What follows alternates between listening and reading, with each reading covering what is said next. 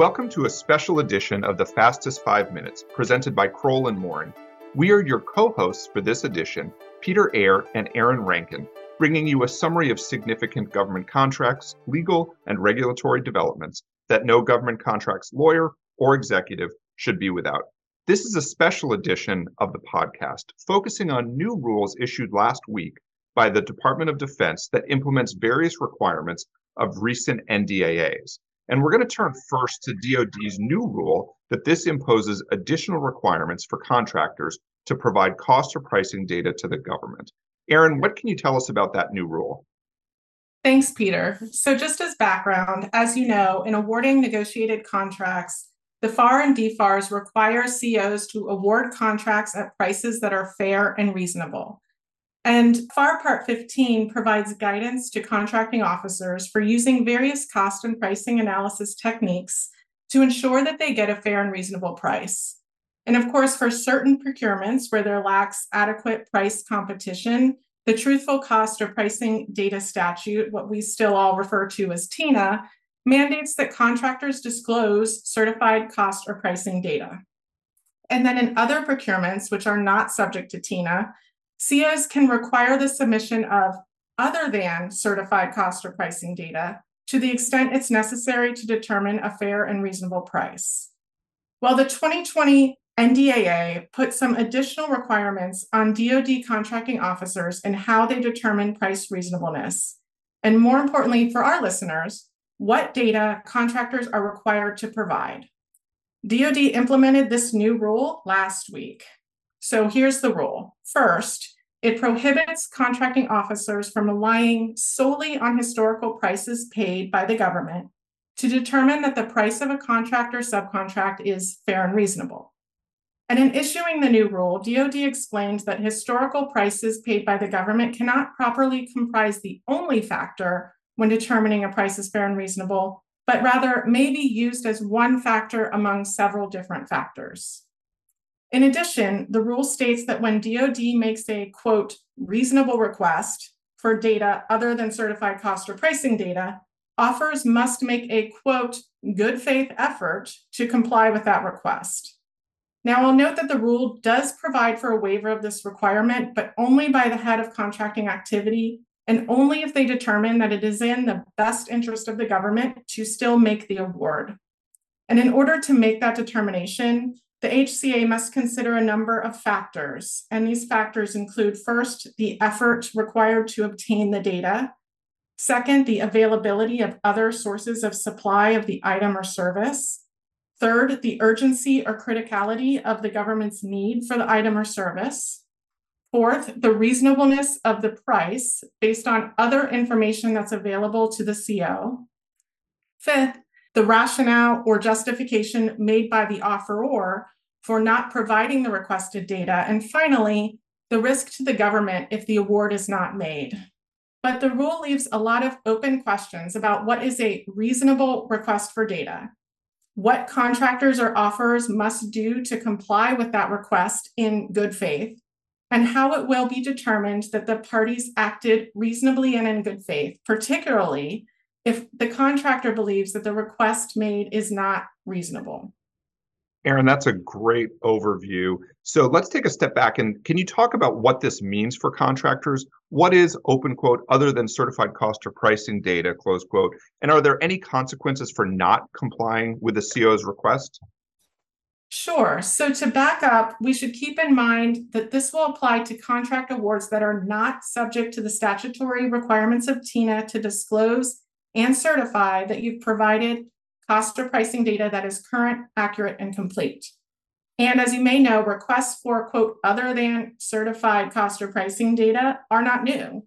The phrase is defined in the FAR to mean pricing data, cost data, and judgmental information that is necessary for COs to determine a fair and reasonable price or to determine cost realism. So this can include the identical types of data as certified cost or pricing data, but of course without the certification. For example, it could include sales data and any information reasonably required to explain the offeror's estimating process, including the judgmental factors that are applied in the mathematical or other methods used in the estimate, and the nature and amount of any contingencies included in the proposed price. As far as how this will affect contractors, I'll note that the requirement does flow down to subcontractors, and DoD explained that the CEO would be responsible for evaluating the analysis performed by the prime on their subs to ensure they considered additional data aside from just the previous prices that were paid. And finally, Peter, there are potential consequences for not complying with a DoD request for other than certified cost or pricing data. First off, of course, it could result in the contract not being awarded. In addition, the rule also requires that if a contractor has denied multiple government requests for submission of data other than certified cost or pricing data in the last 3 years, but they still received an award, that will be noted on the contractor's past performance evaluations in their CPARs.